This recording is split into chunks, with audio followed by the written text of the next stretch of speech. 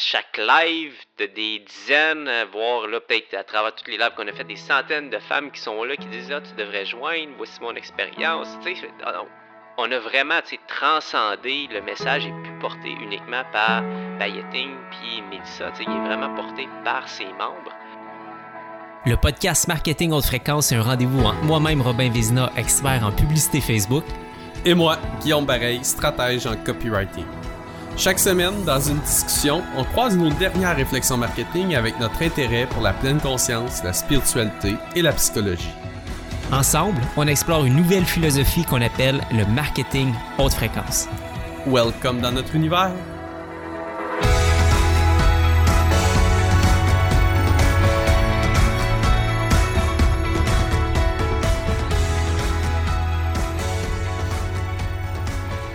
Yes! Salut mon Guillaume! Hey, salut mon beau Rob, ça va bien? Ben oui, écoute, dans nos setups de feu, comme d'habitude. Ah ouais, on est dans le bancal. Nous autres, on est des professionnels bancal. Ouais, mais c'est ça, quand t'es un créateur de contenu dévoué, il n'y a rien qui t'arrête. Il n'y a rien qui t'arrête. Écoute, tu mets ton... Vous irez voir, Rob est supposé faire une petite vidéo en lien avec notre setup. Et... ça fait du mal à l'orgueil un peu, mais c'est correct. On n'a plus d'ego. On est là-dedans. On a transcendé ça. On a transcendé dans ça, l'honnêteté radicale. Mon laptop est actuellement chambranlant sur une valise d'enfant de Spider-Man, je pense. Et je suis dans la chambre d'enfant. Rob est dans l'autre chambre en arrière. Un beau background rose pour Rob. Un beau background bleu et vert, je pense, pour moi. J'ai de la misère avec mes couleurs. Bref. Imaginez-vous le tout ou allez voir la chaîne YouTube pour voir le setup. Good, donc au-delà de ces conneries, tu vas bien mon Rob? Super. Écoute, on est, pour mettre les gens en contexte, on est à 48 heures. Hein? On est dans le dernier sprint, à 48 heures de la fin du lancement Payette. Fait qu'on est ensemble, on est à une pièce de différence en ce moment. Ouais. Ça a été... à date, là, moi je pense que c'est des moments qui vont rester gravés, ça c'est sûr et certain. Je pense que c'est le summum un peu d'expérience professionnelle, d'équipe, de se dépasser, de s'amuser. C'est vraiment spectaculaire. Là. Moi, professionnellement, là, c'est difficile d'être plus accompli que ça. Là.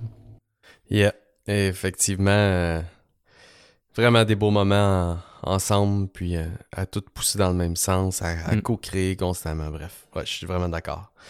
On se disait que la dernière fois qu'on avait vécu ça ensemble, c'était le même feeling, un peu, c'était Paris, où on était allé, encore une fois, pour Payette Inc. Hein. Payette Inc. nous fait vivre beaucoup de choses. C'est une belle business qu'on grandit tout ensemble, puis... En tout cas, fait que on est bien. Je pense qu'on est deux nostalgiques en plus. Fait qu'on est déjà en train de se rappeler des souvenirs quand c'est même pas fini. Hein. Bref, donc aujourd'hui, en fait, on a parlé de ça autour de notre déjeuner, deux œufs dans un wrap. Et on avait envie de vous parler. L'angle qu'on va prendre, en fait, c'est de dire, OK, comment est-ce que le marketing haute fréquence... Si on le retourne vers notre produit,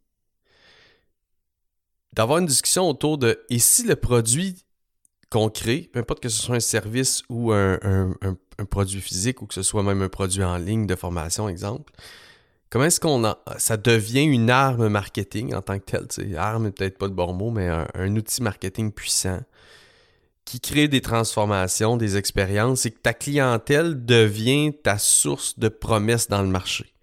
Puis que tes clients deviennent des ambassadeurs, des fans, puis qu'ils racontent leurs histoires que même toi, comme créateur du produit ou du service, des fois tu fais « Wow! J'aurais jamais pensé avoir eu tout cet impact-là. » Donc c'est un peu l'idée d'aujourd'hui. C'est pas mal ça qu'on avait discuté autour d'un wrap 2 œufs. Exact. On parle beaucoup justement de marketing, attirer les gens à nous, mais je pense que c'est intéressant de revenir justement à l'essence, de revenir à notre produit, notre service, puis de voir comment que c'est littéralement notre produit, notre service, nos clients peuvent faire notre marketing à notre place finalement. Là, tu sais. Exact. C'est là que je trouve intéressant parce qu'on peut dire que Mel a vraiment un produit abouti, on pourrait dire comme ça, qui est constamment en train d'évoluer. Toi, tu viens de créer ton nouveau produit il y a quelques mois. Puis moi, je suis au stade où J'ai créé un premier produit, une première formation en ligne il y a il y a peut-être un mois de ça et demi que je l'ai sorti, mais on pourrait dire que je suis vraiment au stade de sortir mes prochaines formations. Fait que je suis tout à penser un petit peu l'expérience client, comment je vais le mettre en place. Donc, c'est comme si on avait comme 3 stades de développement aujourd'hui devant nous. Ça va être intéressant justement d'avoir cette discussion-là autour du produit, de l'expérience, de la promesse. Tout ça dans une optique finalement de faire grossir notre entreprise autre que poussé par le marketing, mais attiré par l'expérience. Ouais, exact. Puis je pense que la discussion aussi, puis déjà la première, dans ce que tu viens de dire, il y a déjà quelque chose qui me vient vraiment en tête comme dans la considération de ce qu'on va discuter. C'est peut-être de penser aussi à, oui, produit, service, expérience, mais il va probablement aussi avoir beaucoup de discussions autour de la marque. Parce que, vois-tu, tu sais, Payette Inc., moi, ça fait déjà plusieurs années que je dis à Mel, c'est une marque qu'il faut qu'on développe une marque, puis on est on-brand ou on est off-brand dans nos coms, dans ce qu'on fait, puis tout ça. Puis moi, Meta, j'ai vraiment... Ma vision, c'est la vision d'une marque. Pour l'instant, il y a seulement 2-3 produits, en fait, qui sont offerts. 3 offres, on va le dire comme ça. Mais pour moi, c'est la vision d'une marque. Puis là, ben toi, ça va être intéressant. On n'a jamais eu la discussion ensemble de voir, OK, est-ce que tu as une vision d'une marque, tu sais? Puis je pense que d'avoir l'idée de marque... Dès le départ. Ouais, c'est ça, dès le départ, nous pousse à avoir une vision plus grande, nous pousse à avoir une mission, plus grande. Puis probablement que c'est là où on amène des humains à se transformer, à changer leur identité. Et là, les histoires à succès viennent avec ça, tu sais. Bref, fait que probablement que ce sera déjà un bon point de discussion, ouais. Où est-ce qu'on peut commencer, Guillaume? C'est... Puis moi, en tout cas, c'est comme ça que je le vois, la discussion par rapport à un produit, par rapport à une offre. C'est vraiment à la base, la genèse de l'offre, ça part de la promesse. Ouais. C'est vraiment que je vois que c'est là que ça débute parce que la personne, à quelque part, au départ, elle a une certaine promesse qui va y être proposée, qui va être amenée. Fait que tout ça vient avec des attentes. Et finalement, ben, le produit ou le service va répondre ou pas à ces attentes-là. Et c'est là de voir à quelque part à quel point c'est important, je pense, de définir sa promesse de la bonne façon. Puis on a parlé tantôt d'un principe que moi je suis quand même fan, qui est le under promise, qui est un petit peu contraire à qu'est-ce qu'on va avoir l'habitude de voir. Souvent les gens aiment ça à mettre plein les yeux, puis de promettre des grandes choses, pour donner envie aux gens d'acheter. Mais je pense qu'il n'y a rien de plus frustrant en tant que client d'acheter quelque chose, d'avoir des hautes attentes, puis finalement d'avoir le produit ou le service, puis faire comme « Oh my God, OK, c'est juste ça » ou « Je m'attendais tellement à mieux ». Et pour moi, ce qui est le pire dans tout ça, c'est que tu peux même offrir un produit fantastique, mais si tu l'as survendu, si tu as surpromis quelque chose, même si tu as offert quelque chose de fantastique, puis la personne s'attendait à une coche au-dessus, ben, elle va être déçue. Ouais. Définitivement. Puis, vois-tu, moi, ce que tu dis ça, puis je me dis, comment est-ce que... C'est un peu ce qu'on vit dans plusieurs projets, mais mettons Payette Inc., c'est ce que je vis avec Meta, c'est... Comment est-ce que toi, en tant que créateur, tu under-promise ou que tu es clair dans ta promesse? Donc, plus tu es clair, moins tu as besoin de survendre, comme tu dis. Mais que tes clients, eux, de par leur transformation puis ce qu'ils vivent avec toi, ben eux se mettent à raconter leur histoire sans promettre quoi que ce soit. Mais leur histoire est tellement puissante, est tellement transformationnelle que ça fait en sorte que tu n'as même plus besoin de promettre tant, là. Tu déposes ta vision. Comme moi, mettons, avec Meta, c'est ce que je te disais un matin. Mais moi, ma vision avec Meta, puis ce que je dis aux gens, c'est viens, on va créer du contenu. On va apprendre à créer du contenu qui va à la fois élever la performance de ton marketing, de tes communications marketing, et la fréquence énergétique, entre guillemets, dans la haute fréquence, qui est en soi une promesse assez soft. Avec Mel, c'est un peu la même chose. C'est mettons en 2021, c'est comment être une entrepreneur ancrée, forte et solide. Je veux dire, c'est rien de... On parle pas de chiffre d'affaires, on parle pas de résultats, on parle pas de... Oui, on est axé vers le résultat final, mais qui est très subjectif, qui est loin d'être flyé et tout, mais les histoires des clients et clientes de ces deux marques-là font en sorte que les gens sont comme « OK, la marque a rien demandé à ces gens-là qui sont ambassadeurs, qui sont fans, qui s'ouvrent, qui partagent le truc. Aïe, aïe, la preuve est forte, là, tu sais. » Fait du sens? Ça est en ligne avec ce que tu disais? Oui. Mais puis j'ai envie de... Justement, qu'on décortique peut-être à différentes étapes. Tu sais, j'allais apporter un point, tu sais, bon, je fais un peu l'avocat du diable, là, comme s'il y avait quelqu'un à côté, de dire, ah, OK, ben c'est cool, d'y aller avec une petite promesse, mais si personne ne te connaît, si tu n'as pas de client encore, si tu n'as pas de témoignage, si tu n'as pas d'ambassadeur qui prône que ton produit est exceptionnel à quelque part, tu sais, tu commences où, puis à quel point que si tu commences dans le marché, un peu comme moi, là, tu sais, je vais essayer de mettre des nouvelles formations à l'avant, comment que je fais pour arriver avec une promesse, on va dire, respectable, honnête, peut-être qu'il n'en met pas plein les yeux, mais en même temps, il faut que je donne quand même envie aux gens de l'acheter. Fait que, tu sais, il est où l'équilibre entre avoir une promesse, une petite promesse, si on n'a pas de prof social puis on n'a personne pour nous endosser? C'est quoi ton thinking par rapport à ça? Parce que tu viens de passer par là, dans le sens où quand tu as lancé Meta, tu avais encore 0 client. Là. Ouais, c'est une nouvelle marque. Mais par contre, vois-tu, puis là, moi, je viens de passer là, puis j'ai eu la chance d'en voir tellement des gens qui se lançaient. Puis vraiment, moi, maintenant, c'est très clair. Si t'as pas une histoire cohérente derrière le projet que tu lances, derrière le produit que tu lances, l'offre, peu importe, lance-la pas. Dans le sens où, tu sais, j'ai vu des... écoute, un des exemples que je pourrais dire... Tu sais, en fait, j'ai pas d'exemple qui me viennent en tête, mais j'ai vu des gens qui ont fait des sauts d'un domaine à un autre, tu sais, tout d'un coup, genre... puis là, je vais être très drastique, mais j'étais photographe et je deviens massothérapeute, tu comprends? Ou j'étais massothérapeute, puis là, je deviens coach pour entrepreneur. Tu sais, j'ai vu du monde qui essayait de faire ce saut-là, tu sais. Puis... à toutes les fois, ces gens-là se cherchent, puis c'est pas clair, puis les gens comprennent pas, puis là, tout le monde est comme « mais pourquoi ça marche pas? Tu sais, il me semble que je suis bon, puis tout ça. » Oui, mais t'as pas l'histoire derrière. T'as rien de cohérent qui démontre qu'est-ce qui t'a amené à lancer ce truc-là, tu sais. Puis je regardais ce matin une pub d'une fille sur Instagram, je pense, peu importe. Une femme qui était à Shark Tank, puis c'était... tu sais, produit très pour le back pain, là, pour le maux de dos. Là. Genre, quand t'es assis à ta chaise, tu mets ça, genre, en arrière de toi, puis bref, c'est supposé te faire du bien au dos.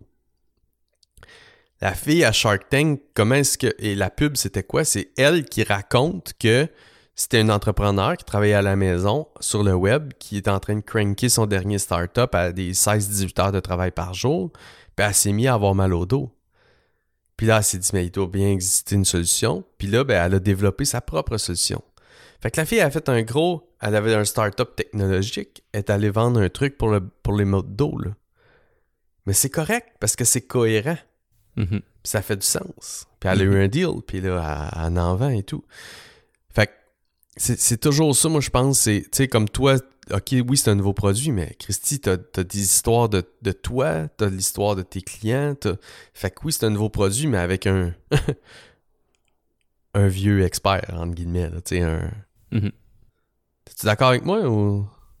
Ouais, puis, mais ce que j'ai comme thinking, puis c'est un petit peu comme ça que j'avais positionné ma première formation que j'ai faite avec La Tranchée puis Olivier Lambert, c'est d'y aller vraiment avec une promesse... Il me semble que je l'ai déjà appelé, je sais pas si c'était sur le podcast ici, mais tu sais, une promesse chirurgicale. Parce que c'est une formation qui dure 2 heures totales. Ouais. Je te promets pas de changer ta business puis de t'apporter à faire 6 chiffres du jour au lendemain. Je suis sur une petite promesse. Écoute, c'est juste de te mettre une campagne evergreen en place qui te permet d'avoir des leads qui rentrent sans que tu aies rien à faire, puis sans que tu sois tout le temps en train de créer du nouveau contenu, puis du nouveau contenu, puis du nouveau contenu. C'est peut-être pour te sortir de cette boucle-là des réseaux sociaux à dire, OK, il faut que je poste 3 fois par jour, il faut que je sois présent, à dire, regarde, la première chose que je vais faire, ces réseaux sociaux, c'est juste de mettre une campagne evergreen en place pour qu'il y ait des personnes qui viennent vers moi avec un intérêt pour mes services en automatique. En automatique, ça ne veut pas dire justement rapidement, ça ne veut pas dire être riche, ça veut juste dire que tu le mets en place, puis après ça, tu n'as pas beaucoup de gestion à faire. Fait que je sentais que de cette façon-là, je ne promets pas la lune.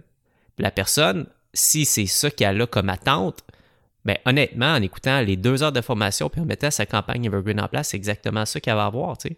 Mm-hmm. Fait que c'est difficile, je peux pas vraiment me tromper, je peux pas vraiment passer à côté de ma promesse parce que, en tout cas, si j'y arrive pas, c'est vraiment de ma faute, puis c'est à moi de revoir ma formation, comment je l'ai mis en place. Mais si je suis pas capable de respecter ça, shame on me, c'est-à-dire, là, tu sais. Ouais. Fait que c'est là que je trouve intéressant, mais j'aime beaucoup, honnêtement, moi, les promesses de chiffres. Honnêtement, si ça a bien quelque chose, une promesse de chiffre, de genre, OK, ben tu vas faire 6 chiffres dans ton année, puis tu sais, il y a des programmes qui vont dire, OK, ben comment faire une formation en ligne pour faire 6 chiffres par année? Au moins, ça a l'avantage d'être clair. Puis si, honnêtement, la formation est faite pour ça, puis avec le casting que tu vas chercher de clients, c'est vraiment ces personnes-là, puis tu les amènes à ça, good for you, j'ai envie de te dire. Puis si c'est ça ta promesse minimum, que tu es capable de respecter, puis qui est déjà, on s'entend, assez alléchante, j'irai avec ça. Mais tu sais, aussitôt tu avances des chiffres, puis tu peux pas le promettre pour tout le monde, il faut s'en tenir loin. C'est drôle, je vais sauter. C'est drôle, moi je suis pas d'accord. J'avais assez ça de prendre ta place. Yes, non, mais je suis d'accord. Je suis d'accord avec ce que tu viens de dire, mais vois-tu, moi, mon thinking avec le temps, puis vers quoi je pense que c'est l'idéal de... En tout cas, bref. Vers quoi moi je m'en vais, du moins dans ce que je fais, c'est beaucoup plus, justement, plutôt qu'être sur le end goal, je vais bâtir le produit sur le process. Puis ce matin, j'écoutais Joe DeSena, qui fait un lancement avec Founder pour un produit de mindset. Puis c'est le créateur des Spartan Race. Oui. Bref, c'est vraiment un gars extraordinaire, tu sais, puis qui est extrêmement discipliné. Bref, puis il fait son truc sur le mindset. Puis c'était ça son point, c'était une discussion sur l'argent. Mais il disait, tu sais, faut pas focusser sur le end goal de l'argent, faut pas focusser sur l'argent puis le résultat final. Il dit ça, c'est comme la médaille d'or. Une fois que tu l'as, c'est fini, tu sais. Fait que de plutôt se concentrer sur le process, sur le processus, sur la transformation que tu vis pendant que tu t'entraînes, puis jusqu'au jour où tu es au départ du Spartan Race, puis ou de ton marathon, de peu importe, tu sais. Puis, vois-tu, moi, puis là, on va revenir vers notre discussion un peu plus, je pense qu'on voulait avoir, qui est, justement, si tu concentres ton produit, ton service, ton offre, et tous les offres de ta marque, autour, je pense, moi, de créer l'environnement ou le process le plus fertile possible pour ton profil de client, aligné avec la vision et la mission de ce que tu proposes. Ce qui va être intéressant là-dedans, c'est que là, il va avoir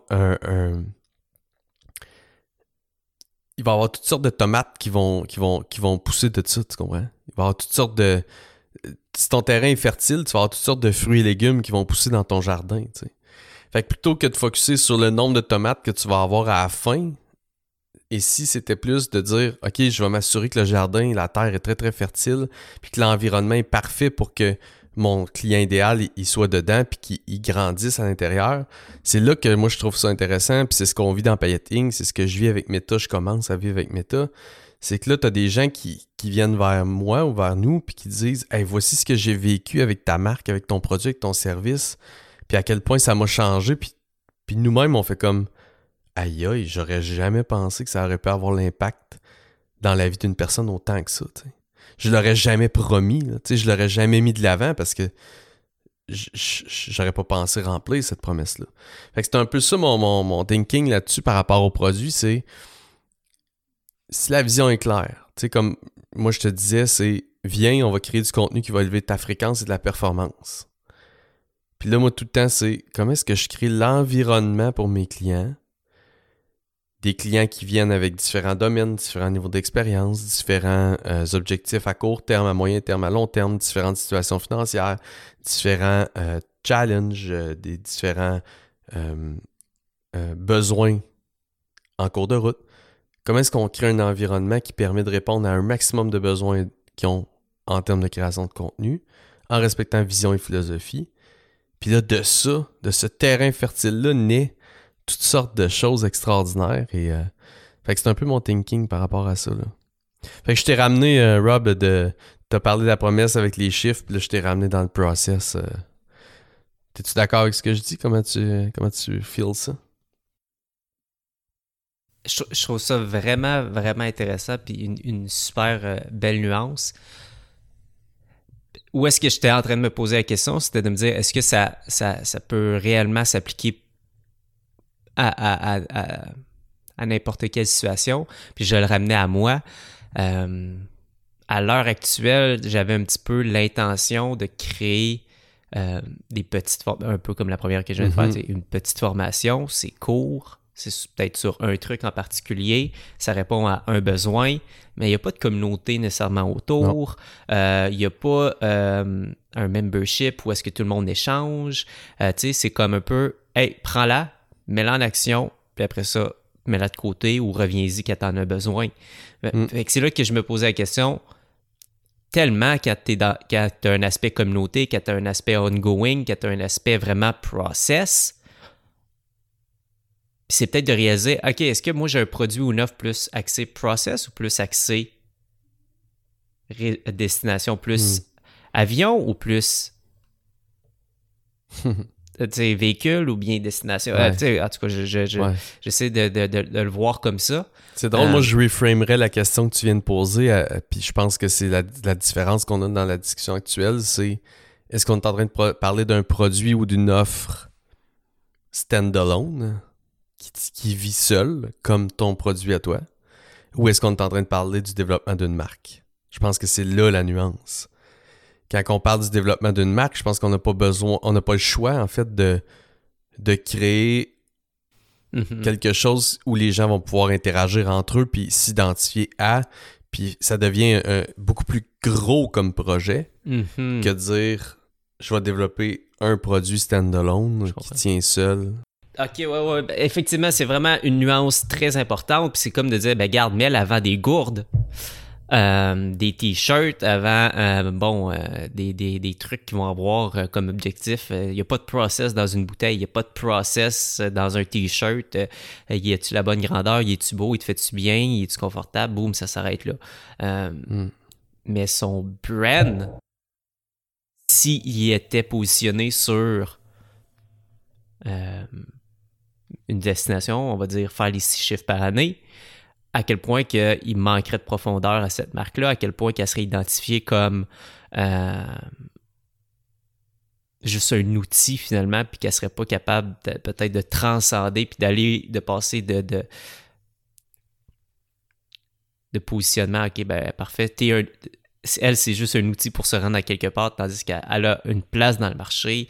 C'est une leader numéro 1. Ouais, je comprends vraiment la nuance que tu viens d'apporter parce que je pense que tu as mis exactement le doigt dessus. C'est là d'apporter puis de voir ta marque puis de faire attention de ne pas positionner ta marque sur juste une destination puis un truc, mais vraiment de l'apporter comme un voyage à quelque part. Ouais, c'est ça, exact. Puis un c'est un process univers de transformation, oui. Ouais, c'est ça. Puis MELD, c'est vraiment un univers, le mot qu'on utilise. Puis, tu sais, là, les discussions, c'est développer la ligne de vêtements, puis la ligne de produits de bureau, puis tout ça. Puis ça fait tout du sens parce que c'est un univers pour la femme qui veut avoir confiance en elle, qui veut être ancrée, alignée, entrepreneur ou pas, là, la marque complète.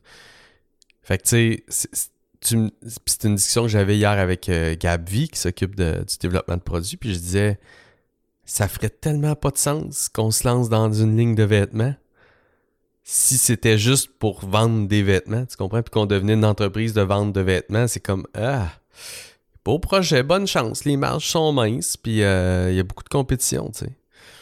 Mais là, parce que le produit qu'on développe, il est tellement plus riche à cause de la marque, puis le contexte dans lequel il est positionné, qui est un univers de femmes qui adhèrent à des idéaux, à une philosophie, à une vision, tu fais aïe aïe, ça fait tellement de sens de développer la ligne de vêtements, même si, sérieusement, en bout de ligne, tout ce qui est boutique en ligne, pratiquement, dans cet univers-là, tu fais les calculs, puis à la fin, je veux dire, définitivement, c'est loin d'être nos produits les plus rentables, tu sais. Mais ça fait du sens de les faire. C'est intelligent de les faire. Fait que je pense que, tu sais, encore une fois, là, on parle de la discussion de marque qui permet d'avoir des clients ambassadeurs, des clients qui sont all-in, qui sont fans, qui disent que ça change leur vie. Ben, crime, ça fait du sens de leur fournir des vêtements puis du matériel de bureau à ces femmes-là. Même si c'est pas profitable, tu sais. Est-ce que une marque, la façon dont tu vois les choses, c'est-tu quelque chose que tu deviens ou c'est quand tu commences ton process, tu commences avec l'idée d'une marque? Comment que tu... C'est sûr que les deux sont possibles, tu vas me dire. Ouais. Mais c'est quoi ton thinking par rapport à ça? Ben moi, je pense que tu dois avoir une vision idéaliste un peu du long terme. Mais commencer avec un produit spécialisé. C'est con ce que je viens de dire là. Hein? C'est comme deux antipodes, mais puis je te donne comment moi j'ai réfléchi méta. Là, c'est ma réflexion la plus récente. Puis je te ferai un parallèle avec Under Armour, qui est une marque que j'adore. T'sais. Meta, moi, j'ai vraiment l'intention que ça devienne méta humain. Puis je vois vraiment un impact sur l'humain dans son ensemble. Après ça, je me suis dit, ouais, mais tu sais, moi, je suis dans le monde entrepreneurial, c'est avec eux que j'aime triper, c'est mon marché accessible, c'est ce qui est réalisable à court terme, c'est méta-entrepreneur. OK, ouais, mais c'est encore grand, là, méta-entrepreneur, là, en plus, je me positionne contre des partenaires ou à côté de partenaires, puis c'est gros, puis encore une fois, c'est gros entrepreneur et tout, puis moi, c'est le copywriting en ce moment, fait que méta-copywriting, t'sais. Fait que c'est la première, tu vois le genre, là, tu sais, imagine une je sais pas, une grande pyramide, je sais pas quoi, là, mais un iceberg. Là, on voit méta-copywriting en haut, mais en dessous de l'iceberg, moi, je vois qu'il y a plein d'autres produits, tu sais, dans cette marque-là qui vont pouvoir, puis ça inclut, moi aussi, des vêtements, ça inclut plein d'affaires, tu sais, c'est toujours le même pattern, une marque qui est riche, elle est multidimensionnelle, tu sais. Puis elle fait autant du produit que du service, que du présentiel, que du virtuel, puis là, tu greffes tout ça, mais là, ça prend une équipe, puis bon. Puis je dis tout le temps, on verra si je suis l'entrepreneur pour réaliser la vision de Meta, tu sais. Bon. Fait que là, moi, j'ai Meta Copywriting, puis là, j'ai une ligne de copywriting qui est en train de se développer d'offres. Après ça, ça pourra devenir Meta Branding, Meta Entrepreneur, Meta Humain, etc. Tu sais, Meta Parent, on verra, là, tu sais. Il y a plein de possibilités. Mais je commence avec quelque chose de très spécialisé. Puis l'exemple avec Under Armour que j'amène souvent, c'est Under Armour au début, probablement qu'il y avait une grande vision eux autres aussi, mais c'était leur textile qui était leur edge, qui était vraiment pour des sportifs. C'était pour un peu comme Nike, mais ce que Nike était pour les souliers, eux, ils se sont mis dans les vêtements. Puis c'était pour le Weekend Warrior qui met ces vêtements-là, qui se sent vraiment dans une armure, comme un athlète, qui est bien, c'est confortable, c'est un textile unique, qui respire et tout. Mais Under Armour est devenu maintenant bien plus que ça. Ils font des vêtements, ils font des souliers, ils font comme Nike fait maintenant, comme Adidas fait et tout, mais ils ont été reconnus au début pour quelque chose de spécifique, la marque a grandi après. T'sais. Fait que c'est mon thinking par rapport à ça. Ça fait du sens? Mm-hmm. Ça fait beaucoup de sens, ouais. Ça fait beaucoup, beaucoup de sens. Et si on s'en va justement, on part de notre offre, puis de notre marque finalement, puis qu'on s'en va vers nos clients. Ouais. C'est là que je trouve vraiment, vraiment intéressant, puis unique à quelque part, de voir à quel point que Payette, finalement, tu sais, la marque, puis c'est ça, en fait, la marque, puis l'offre est même plus portée juste par Mel, est vraiment portée par ses membres, par ses utilisateurs. Juste mettre les gens en contexte, à tous les lives qu'on fait, il y a des Zooms qui sont ouverts, puis les Zooms qui sont ouverts sont animés par des membres de la communauté Payette. Puis ces personnes-là sont pas payées pour être là. Ils offrent leur temps gratuitement, bénévolement, et le but de l'appel est de répondre à des questions, des doutes que les futurs membres se posent. Ils disent « Ah, ben regarde, moi je me pose des questions, si tu fais pour moi. » Fait que bref, tu as des bénévoles qui sont là, qui répondent aux questions. Et je trouve ça assez fascinant, justement, de voir à quel point que la marque, maintenant, tu sais, est maintenant endossée et portée par ses utilisateurs. C'est assez phénoménal de voir ça. Puis, tu sais, ça revient à l'offre. Ils sont non supervisés aussi, je tiens à le dire. Hein. On n'a aucune idée de ce qui se dit dans ces Zooms-là. C'est ça qui est phénoménal. On ouvre le Zoom, ils s'arrangent entre elles, ils ferment quand ils veulent, puis nous, on n'a aucune idée de ce qui s'est passé. Ça, c'est comment on dit ça? La transparence absolue, l'honnêteté radicale. L'honnêteté radicale. Ouais, c'est ça. Notre publicité, oui, on a invité les gens à aller partager leurs commentaires, mais tu sais, je pense qu'il y a 250 commentaires sur notre publicité qui annonçait Payette, de témoignages, de transformations que les filles ont laissé, encore là, de bon cœur. À chaque live, de des dizaines, voire là, peut-être à travers tous les lives qu'on a fait, des centaines de femmes qui sont là, qui disent « Ah, tu devrais joindre, voici mon expérience. » Tu sais, on a vraiment, tu sais, transcendé le message et pu porter uniquement par Payetting puis Mélissa. Tu sais, il est vraiment porté par ses membres. Comment qu'on fait, tu sais, supposons-nous, comment qu'on fait pour, à travers notre offre puis notre brand, pour arriver à ça, puis arriver à ce niveau-là, d'être autant endossé par ses membres? Ça part-tu de l'offre? Ça part-tu... C'est quoi qui est la genèse de ça, quelque part? Ouais. Mais ma première réponse, moi, à ça, ce serait une obsession constante là, l'expérience, c'est le bon mot, mais c'est pas le bon mot parce qu'il est tellement utilisé en service client, mais l'obsession constante d'améliorer, je dirais, l'environnement dans lequel tes clients sont. Fait que... tu comprends ce que je veux dire? Définis-le un peu, voir. Ben, mettons, au début, l'environnement, c'était, tu sais, parce que à la marque Payette, ce que j'ai dit tantôt, c'est grande vision, petit produit spécifique au début. On l'a appliqué avec Payetting, là. Je veux dire, ce que je partage, j'ai de l'expérience. C'est du vécu. Fait qu'on a commencé par un programme en ligne, comme tout le monde. Fait que l'environnement, c'était, ben, t'achètes un programme en ligne. T'sais. 12 modules, puis that's it. Exact, that's it. Après ça, c'est devenu, programme en ligne, événement en personne. Là, événement en personne, mais elle est productrice, fait que comme on amène du next level. Fait que là, l'environnement est devenu programme en ligne, événement en personne, vraiment unique. Flyé avec du rire, de l'introspection, des pleurs, tu sais, un roller coaster émotionnel pendant les journées, tu sais. Après ça, c'est devenu, bon, ben, Mel, une autre force qu'elle a, c'est être capable de créer des contacts facilement, puis... fait que, OK, l'environnement est devenu programme en ligne, événement flyé, multiples experts, mais même au-delà de ça, c'est des célébrités dans leur domaine, on peut dire, chacun à leur niveau, qui viennent intervenir. Fait que l'environnement s'en vient riche. Après ça, clientes qui ont grandi, qui sont devenues des expertes, qui viennent, plus des célébrités de plus haut niveau. Puis là, bref, après ça, Paris, après ça, là, on est rendu dans le virtuel, parce que la vie nous emmenait là. Et là, on a tout revu, puis là, c'est rendu vraiment immersif, mais virtuel. C'est rendu des célébrités de plus haut niveau, des experts de plus haut niveau, le programme en ligne est de plus haut niveau, Mel est plus forte que jamais. Fait que là, l'environnement est rendu juste incomparable. T'sais.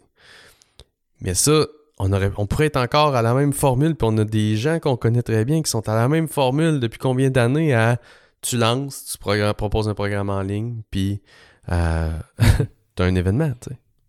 Tu vois, je pourrais dire peut-être de l'extérieur, c'est comme si, je pense qu'au départ, un entrepreneur puis une marque qui grandit, tu sais, est beaucoup obsédé par son marketing, puis sa croissance, puis l'acquisition de clients. Ouais. Puis c'est normal parce que c'est ton oxygène au départ. Tes ventes, c'est ton oxygène, puis si t'en as pas, ben tu meurs. Donc, ton obsession se fait vraiment, vraiment à ce niveau-là. Mais Mel, aujourd'hui, est aucunement obsédée par son marketing. T'sais, son obsession est vraiment sur le produit, puis est tout le temps sur qu'est-ce que je peux faire pour Payette, qu'est-ce que je peux rajouter, quelle expérience supplémentaire que je peux créer.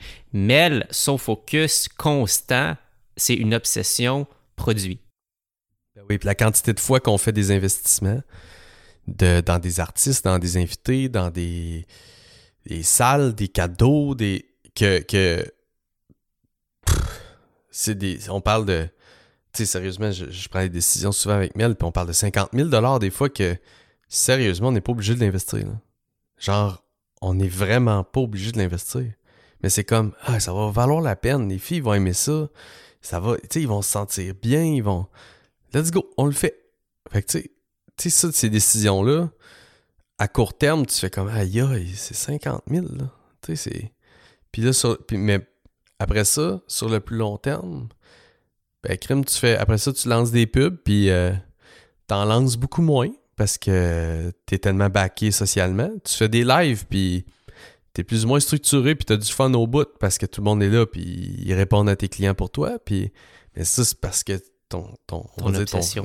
C'est ça, ton obsession, ton investissement que tu as fait pour améliorer l'expérience te revient, tu sais. Fait que...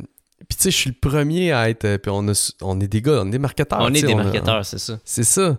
On est les premiers à mettre l'emphase, ou en tout cas, on a par le passé, je pense qu'on change, on évolue nous autres aussi, mais à mettre l'emphase sur la communication marketing externe à ton produit pour amener des gens vers ton produit, tu sais.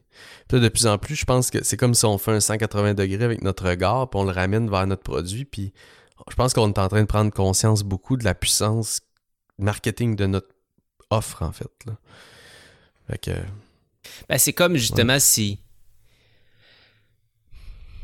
J'aime avoir la vision un peu utopique que, tu sais, c'est la meilleure offre qui gagne, puis qui se démarque, puis qui mène dans le marché. C'est pas toujours le cas.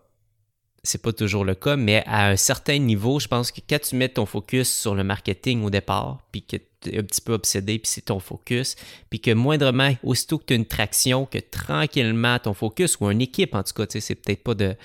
C'est justement, c'est là que les équipes grandissent, puis il y a du monde qui peuvent être focus temps plein sur le marketing, mais le leader, à quelque part, devient de plus en plus obsédé par son expérience, son produit, son offre, la développer, la satisfaction client. Ouais. Et s'il n'y a pas cette obsession-là, ben c'est là que tu es obligé de tourner vers le marketing. C'est là que tu es obligé de tourner vers, justement, on y parle souvent, là, les leviers basse fréquence, de jouer sur des promesses démesurées, des white lies, ou jouer sur les problèmes, faire ressentir la culpabilité, la honte aux gens pour enfin les pousser à l'action. T'sais. Tandis que si tu dis, OK, garde toute cette énergie-là, au lieu de la pousser sur des stratégies machiavéliques de persuasion, j'en mets. Ouais. Et je tourne vers ces efforts-là, cette énergie-là, vers la satisfaction de mes clients. Puis le développement de ta marque. Et le développement de ma marque. Ben, naturellement, je vais avoir une clientèle qui va prendre le relais. Et ces efforts-là que je vais mettre, ah oui, c'était 50 000 là, je ne vais pas avoir un retour sur investissement comme si je le mettais dans une pub Facebook. C'est pas comme ça que ça marche. Mais la longue traîne de ce 50 000 là, c'est une fille qui vient sur un Zoom à un moment donné puis qui parle, tu sais, moi, à un moment donné, j'étais dans Payette, puis à tel événement, il y a eu tel truc, puis ça m'a complètement chamboulé, puis c'est à partir de ce moment-là que j'ai décidé, bon. Ouais. Puis ça va avoir créé une histoire de transformation client, et cette histoire de transformation-là, client peut être portée par l'individu qui l'a vécu. Mais après ça, peut être repris et amplifié par la marque. Exact. comme Mel, après ça, qui partage les histoires de Cathy Boucher, Alex Poulain, qu'on a eu récemment. Puis c'est ça, quelque part, qui crée ces fameuses histoires-là de transformation qui sont si puissantes. T'sais. C'est cette obsession-là produit, finalement. C'est pas cette obsession-là marketing. Ouais. C'est ça, parce que focus sur ton produit, ton offre, ton expérience, fait en sorte que tu as une communauté qui s'identifie. Communauté qui s'identifie, tu as une marque qui est puissante, qui est endossée. Quand tu as une marque qui est puissante, tout prend de la valeur. Puis Seth Godin, qu'on aime tous les deux, qui d'ailleurs dit souvent que normalement, tu devrais pas avoir à faire de paid. Lui, c'est sa philosophie de publicité. Si ton produit est exceptionnel, c'est une version des choses. Mais l'autre chose qui parle aussi par rapport au branding et que moi j'ai toujours adoré, que j'ai écouté à de multiples reprises, c'est si lorsque tu mets ta marque, que ce soit logo, couleur, bref, ton univers visuel et identitaire sur n'importe quel produit et service, ou que n'importe quel humain y entre, son statut social est élevé ou son identité est élevée, ou que ton prix, ta marge peut augmenter, ou le prix que tu vends ton produit ou ton service peut augmenter parce que tu y as mis ta marque, t'as vraiment quelque chose de puissant entre les mains. Puis l'exemple, je vais reformuler avec un exemple parce que je me suis mal exprimé. Il dit souvent, dans le fond, dans la vidéo que j'écoute souvent, c'est si un hôtel, exemple comme Hyatt, n'a aucun avantage vraiment sur Hilton, mettons. Parce que ce sont des marques hôtelières que tu vas choisir la moins chère, dans le fond, quand tu vas aller sur les moteurs de recherche. Par contre, si Nike se mettait à créer des hôtels, où on peut penser, c'est-tu le Rockstar Café, je pense que ça s'appelle, qui ont créé des hôtels. Bref, tu vas savoir tout de suite, Nike qui crée un hôtel, tu vois déjà, oh, ok, on sait déjà l'atmosphère qu'il va y avoir, on sait déjà un peu dans quel univers on va être, et sincèrement, les fans de la marque Nike vont payer le prix que Nike va demander pour aller dans cet hôtel-là, là. Tu comprends? Mm-hmm. Fait que ça revient un peu aussi à ce que je disais au début, avec les vêtements de Paillettes Inc. Les fans de Paillettes Inc. vont payer le prix que ça va être le vêtement de Paillettes Inc. Là. Mm-hmm. Tu comprends? Mm-hmm. Parce que quand ils vont porter ces pantalons-là, exemple, des yoga pants, elles vont être des paillettes à ce moment-là. Et une paillette, ça brille, c'est confiante, c'est forte, c'est solide, c'est entrepreneur, ça prend sa vie en main, ça se laisse pas marcher ses pieds. Tu comprends? Mm-hmm. Fait que ça, c'est... Mais tout ça part, après ça, il faut du premier produit de tout, qui a créé des transformations, des expériences, qui est encore un terrain fertile, Fait que c'est tellement un beau mix, tout ça, de comment est-ce qu'on focus sur le produit pour créer une expérience chez les gens avec un terrain fertile, puis après ça, comment est-ce qu'on s'assure que ça c'est cohérent avec la marque, puis que la marque est forte après et propulsée partout, là. Tu vois, ça me mène un peu comme conclusion. On est tellement dans le storytelling, dans la documentation en ce moment, c'est vraiment quelque chose qui nous porte. Puis cette discussion-là m'amène un peu comme réflexion de dire, qu'est-ce qui est plus... comment faire pour raconter la meilleure histoire? C'est-tu d'engager le meilleur copywriter au monde? Ou c'est de tout simplement vivre une histoire extraordinaire, puis après ça, la raconter. C'est un petit peu assure que peut-être je l'ai mal dit, là, c'est la première fois que j'essaie de le formuler, mais c'est comme si, regarde, si tu veux raconter des histoires extraordinaires de tes clients, là, c'est pas en engageant le meilleur copywriter au monde que tu vas y arriver. C'est en leur faisant vivre des histoires extraordinaires, puis après ça, peu importe comment que c'est partagé, les gens vont faire « wow ». Tu comprends?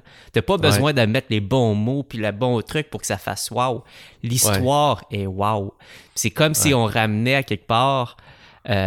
le switch à quelque part d'une business, c'est de se dire, regarde, ton but à quelque part dans une business, c'est de faire vivre des histoires extraordinaires à tes clients, puis ton focus, ton budget, ton énergie, doit shifter vers cette création-là d'histoire. Fait que c'est là qu'on parle de développement de produits, réinvestir dans son expérience client, etc., pour faire vivre des histoires extraordinaires-là. Et ces histoires extraordinaires-là, après ça, avec un peu de marketing, tu peux les amplifier, mais chaque personne qui les a vécues devient une espèce de vecteur qui lui aussi partage son histoire. Toi, dans ton marketing, après ça, tu peux la reprendre puis la repartager, mais c'est comme si on le voyait là, à un niveau juste histoire. C'est OK, j'investis pour créer des histoires, puis après ça, j'amplifie ces histoires-là. En tout cas, tu viens de clarifier un point que j'essaie de clarifier depuis longtemps, que je dis tout le temps, parce que moi, j'aide beaucoup les gens avec le copywriting, mais je leur dis tout le temps, l'important, c'est pas tant la rédaction, c'est la réflexion avant.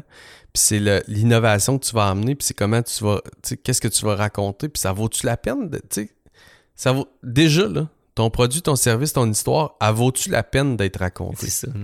Si ça vaut pas la peine, t'as beau mettre le meilleur copywriter qu'il y a pas, ça vaut pas la peine. Mm-hmm. Le documentaire qu'on a fait, là, avec Mel, là, c'est parce que l'histoire de Mel méritait d'être racontée. Mm-hmm. On a fait une bonne job, puis Anthony a fait un montage de fou, puis je pense qu'on a fait un travail extraordinaire. Mais il y avait une histoire. C'est ça. Fait que, tu sais, il y a ça. Puis là, tu sais, ce que tu viens de dire, ça m'a amené un peu à si je le mettais très concret, mettons que tu as 10 000 $, là, puis que tu as ton produit, ton offre, ton service, ta marque, name it, là. Puis tu veux propulser ça, mais tu as 10 000 $ à investir. Tu peux laisser ça comme c'est là, statu quo. Même offre, même produit, même améliorer une couple de trucs, puis prendre ton 10 000 puis engager un maudit bon copywriter qui va te romancer le truc, tu sais, qui va en fabriquer un... Tu vas dire, wow, quelle histoire que tu sais, bon. Ou bien, tu dis, ben, sais-tu quoi? On va prendre 8 000, là, on va l'injecter dans le produit, on va leur faire vivre une expérience où on va créer une histoire. En fait, on va vivre, pas créer. On va ensemble vivre quelque chose qui va tous nous impacter, qui va mériter d'être raconté après, puis on prendra 2 000 pour engager un copywriter, que ça va prendre beaucoup moins de temps. Tout va être plus facile parce qu'il y a un bon fond. C'est ça. Fait que, non, c'est le fun que tu aies dit ça. Ça m'a amené bref, ça m'a moi-même éclairé beaucoup dans ce que j'essaie, je pense, de ce qu'il y avait à l'intérieur de moi aussi que j'arrivais pas à exprimer plus clairement. Là. Mais, ouais. Très cool. Petit recap? Hey boy! Hey, on a tellement valsé. Où je m'en vais avec ça. Écoute, on a commencé avec vraiment une intention d'avoir une discussion autour de l'expérience qu'on fait vivre dans le produit qui devient un peu une arme marketing en soi, puis qui crée des transformations chez nos clients que eux ont le goût de raconter, ce qui nous permet de under-promise, over-deliver. Donc, on a commencé avec cette intention-là. C'était la discussion qu'on avait eue autour de notre rap 2 œufs, fait par la belle Jen. Puis finalement, ben écoute, on a bifurqué aussi beaucoup, je pense, entre la comparaison. OK, ça dépend. Est-ce qu'on parle d'un produit ou d'un service ou on parle vraiment du développement d'une marque?